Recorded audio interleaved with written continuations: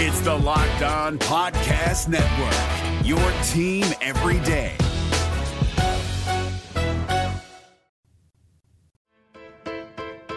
Locked On Podcast Network presents Locked On Sports Today. The Steelers just won't go away and now have a shot at a playoff berth, but can they make it with a backup quarterback? Also, the Oklahoma City Thunder are here right now. And whether it's the Bills or the Dolphins, neither one is a title contender. I'm Peter Bukowski, starting your day with the can't-miss stories and biggest debates in sports. You're Locked On Sports Today. Searching all major sports. Found. Let's start with the biggest story. Today's episode is brought to you by FanDuel. Make every moment more. Visit FanDuel.com/LockedOn to get started. The Pittsburgh Steelers go into the final week of the season trying to salvage this season, trying to get that over 500 for Mike Tomlin record. They got a division rival that they got to deal with, the Baltimore Ravens, who are not playing their starting quarterback and future MVP in all likelihood, Lamar Jackson. And they need some help if they want to get into the postseason. But they did their part last week, beating the Seattle Seahawks in Seattle with the festively named Mason Rudolph. Chris Carter from Locked On Steelers joins me now. And Chris, the Mason Rudolph part of this is the part that is so interesting to me because he is going to play this weekend, and theoretically, Kenny Pickett, it sounds like, could be doing that if that were the choice, and it's not. So how do you try to make sense of all of this as we move forward with this Pittsburgh team? Well, it does make sense when you look at Mason Rudolph in his two starts this year. The Steelers are averaging over 30 points a game. And it's just it was one thing when it was one game against Cincinnati, and then according to everything we've understood, Kenny Pickett just wasn't able to practice until towards the end of last week before the Seahawks game, and they were like, "Look, he's missed a month already. He wasn't playing great when he was in there. Let's just let him rest. He can be the emergency quarterback, the number 3 guy, and and if need be, he can shoot up his ankle and we could throw him in there at the last minute. But or he can just rest and he'll get healthy. And then if Mason doesn't play well against the Seahawks, he'll be ready for the Ravens. But then Mason Rudolph goes out there and delivers another 100+ passer rating. I think he was 112 against the Seahawks, and delivers a pretty good football to several different players, including George Pickens, who has over 300 receiving yards in his last 2 games. That's the difference right now. That bit of success has opened up the run game and shown what a lot of people have said all along, like about the Steelers' run game, is that, hey, it's just that no one feared the passing game of the Steelers in a lot of the games that they were just focusing on the run. And after just 1.5 games, you saw the Seahawks, who can't stop the run, have to be honest and kind of spread the field a little bit and defend a little bit of the pass. And that's when the Steelers were just running down their throats. Najee Harris, Jalen Warren combining for over 200 yards. I liken it very much to this, Peter. If you think back to when Ryan Tannehill came and boosted the Titans, Derrick Henry didn't have supreme numbers because everyone could focus on Derrick Henry. But as soon as Ryan Tannehill got there and he hits a couple deep balls, and then all of a sudden the passing game's just decent. It's not great, it's decent. Then teams had to play a balanced defense against the Titans, and Derrick Henry could get more space to run. Not that Najee Harris is Derrick Henry, but him and Jalen Warren as a duo, they are dangerous. And if you give them space to run and they're not being crowded at the line of scrimmage, they could hurt you. And that's what both the Seahawks and the Bengals have found out the last 2 weeks. This does, though, I think, raise the question, Chris, like, Mason Rudolph's been on this team, and Mason Rudolph was on this team when they drafted Kenny Pickett, and yet we are at a point now where it seems like he's just the better quarterback, or at least the more explosive quarterback. So what is there someone to hold to account for this mistake? Because it seems like, at least as we stand here right now, a mistake.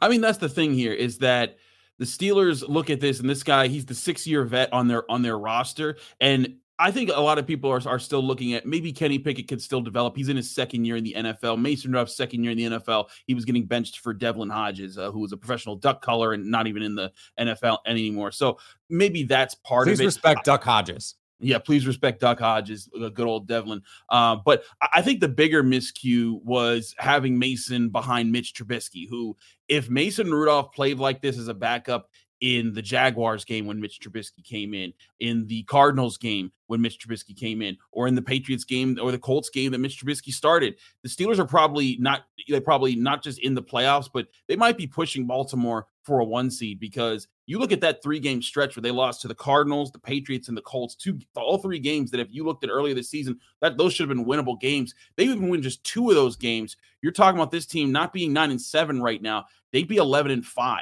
And this would be a different conversation on the season with just those 2 games alone, not including the Colts game the Steelers have. The Steelers have clinched a winning record with being 9-7, but they're fighting to get into the playoffs. And if they win, they need help from either the Titans knocking off the Jaguars or the Dolphins knocking off the Bills. Either one of those with the Steelers win gets them in. If they lose, they got to hope the Jaguars still lose to the Titans, but they also have to hope the Broncos beat the Raiders. So lots of dominoes have to fall this weekend. But if they win, they play the first game on Saturday. If they win, they can get it out. They can just watch on Sunday and just see what happens. Stay up to date all year on the Pittsburgh Steelers by subscribing to Locked On Sports Today and Locked On Steelers on your favorite podcast app and on YouTube. Thanks for making Locked On Sports Today your first listen. Coming up, the Thunder are a juggernaut. No, really. Before we get to why, we may have seen the last of Zach Wilson as a Jet. The NFL regular season is wrapping up, but there's still time to get in on the action with FanDuel, America's #1 sportsbook. Right now, new customers get $150 in bonus bets guaranteed when you place a $5 bet. That's $150 in bonus bets, win or lose. If you're thinking about joining FanDuel, what are you waiting for? The app is easy to use. There's a wide range of betting options, including spreads, player props, over-unders, teasers, and more. There's also weekly promos and boosts to give you plenty of opportunities to increase your payout. Saturday's Steelers and Ravens game will see a lot of Baltimore players resting. Because of that, FanDuel has the Ravens 4-point home dogs in the Tyler Huntley Bowl. You can also combine bets for a bigger payout. Same game parlays are a great way to enjoy watching sports. Visit FanDuel.com/lockedon and do the NFL season right. FanDuel, official partner of the NFL. If you're looking for the most comprehensive NFL draft coverage this offseason, look no further than the Locked On NFL Scouting Podcast. Join the draft dudes, Kyle Krabs and Joe Marino, as they go position by position through the NFL free agent class and into the star-studded crop of college stars who will be selected in the 2024 NFL Draft. If you want to know who your favorite NFL team should be adding to its roster, you need to check out Locked On NFL Scouting, available on YouTube and wherever you get your podcasts. Part of the Locked On Podcast Network, your team every day. Locked On has launched the first ever national sports 24/7 streaming channel on YouTube. Locked On Sports Today is here for you 24/7, covering the top sports stories of the day, with the local experts of Locked On, plus our national shows covering every league. Go to Locked On Sports Today on YouTube and subscribe to the first ever national sports 24/7 streaming channel. Now, here's what you need to be locked on today. It looks like it's curtains for Zach Wilson with the Jets. He remains in concussion protocol and will miss the season finale against the Patriots. This will be the 3rd game in a row that Wilson has missed. New York could look for a new backup for Aaron Rodgers for next season. His coach, Robert Saleh, was non-committal when asked about Wilson's future with the Jets, saying, "We'll see." A lot of flashbacks to being a kid and asking my parents if we could go to Disney World this year. We'll see. Saleh went on to say, "We were hoping to give him that 1 year to watch Aaron play football and learn and grow with all the different things that come with the scheme." So, no? We're not going to Disney World? In a predictable move, the Baltimore Ravens will rest NFL Most Valuable Player favorite Lamar Jackson in the regular season finale. This means Jackson will have at least a 19-day break before playing in the AFC divisional round. Ravens coach John Harbaugh announced Wednesday that Jackson would not play Saturday against the Pittsburgh Steelers, a game that has no playoff ramifications for Baltimore, who have sewn up that top overall seed. Of course, the rest versus rust argument is going to be something we have to talk about if Baltimore comes out flat in that divisional round. Miami Dolphins star receiver Tyreek Hill and his family are safe after firefighters responded to a large fire at his home. Nobody living at the Berkshire courthouse was harmed, according to Fire Marshal Robert Taylor. Team officials said Hill was made aware of the incident during Wednesday's practice and left to attend to the matter. Taylor said crews from Southwest Ranches in Broward County assisted with what officially was designated as a 2-alarm fire. Scary situation there. Glad everyone is okay. And on the hardwood, the Pelicans traveled north to take on the Timberwolves. Oh boy, was that a victory by the Pelicans against one of the best teams in the NBA, the best team in the Western Conference. And what's great about this is the Minnesota Timberwolves have been the top team in the Western Conference for over 45 days, I think. This is not a fluke of a Minnesota Timberwolves team. This is very much a signature victory for the Pelicans this season. We've seen them take care of worse teams like the Brooklyn Nets the other night, but to go on the road when they landed in Minnesota at around 2 a.m. to come out and play like they did here in such an emphatic way, right? The stars played like stars. We'll get into Zion. We'll get into BI here, right? The role players stepped up again in a tough environment on the road. The Minnesota Timberwolves have only lost one other game at home this season. The Pelicans going and doing all of that when, look, they didn't win this. We weren't going to really be upset, but they go out and they just dominate that team. Here is another story you need to know. Coming into this 2023 NBA season, the Oklahoma City Thunder seemed poised to take that proverbial leap, maybe a trade or two, and they could be title contenders, maybe even. Well, don't look now, but they might not even need to make a trade. This team might just be good enough now to make a run in the Western Conference. They beat the Celtics 2 nights ago. They did fall to the Atlanta Hawks last night, a 141-138 thriller. They made a comeback in the fourth quarter because Shai Gilgeous-Alexander is just an absolute force right now. Rylan Stiles from Locked On Thunder joins me now. And Rylan, this team has exceeded even, I think, the most optimistic expectations for them this season. What do you think the biggest reason is as to why? You know, I think that when you look at this team, it's just unexpected to have Chet Holmgren, for example, come in after a massive injury. A Liz Frank injury is so detrimental to any athlete, but especially a big man. But to just come in right off of that and not need time to ease in, but instead he's played at an all-star caliber level through 30 games. Sure. He's made a winning impact from the first game of the year all the way through this point right now. So I have to give all signs to Chet, but also it's just so rare that you see SGA take another leap. He had a leap last year to be a 30-point per game scorer, first team All-NBA. He's taken a massive leap as a playmaker and defender, leading the NBA in steals. And then everyone, for the most part, has tracked in the positive direction. You typically see guys slide off or regress or have slow starts.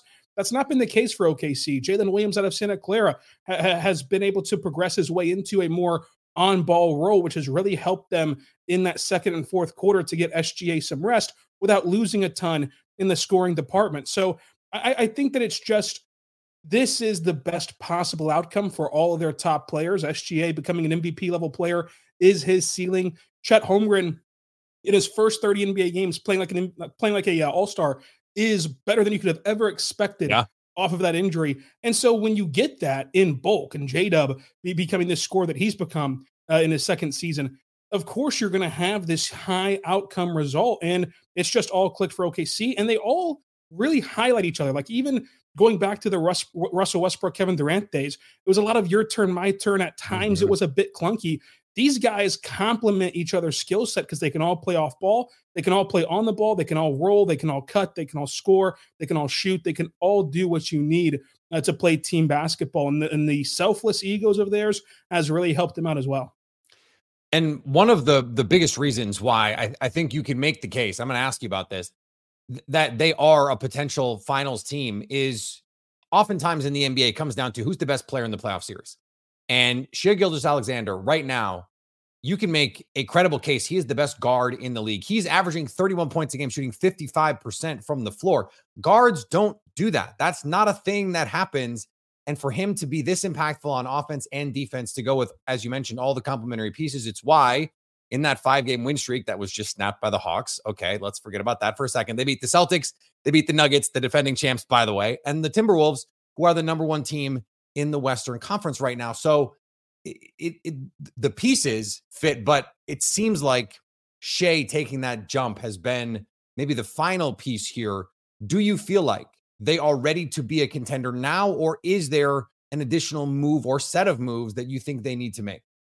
Yeah, I think that the only thing holding the Thunder back, if you go and you talk to people in the NBA, people who cover the NBA, the only real crutch that they lean on is their inexperience and is their age. Well, they can't fix that. Even if they made a trade for a more veteran-laden player, you're not going to have enough time from the deadline to the end of the season to find your groove. And in all honesty, as much as you want to make this a Disney movie, you go trade for a 30-year-old that doesn't magically make SGA have played 20 playoff games or J-Dub have played one playoff game in his whole career. So it's not going to be some magical fix. But if inexperience is all you can lean on, this is a pretty good team. And at the end of the day, when the ball is thrown in the air, it's just basketball. So no matter if you played 100 playoff games or one, it's just basketball. We've seen young teams make deep runs. We've seen teams led by younger players like Jason Tatum, whenever he led the Celtics all the way to the conference finals, make big runs. So SGA certainly can do that because you're right.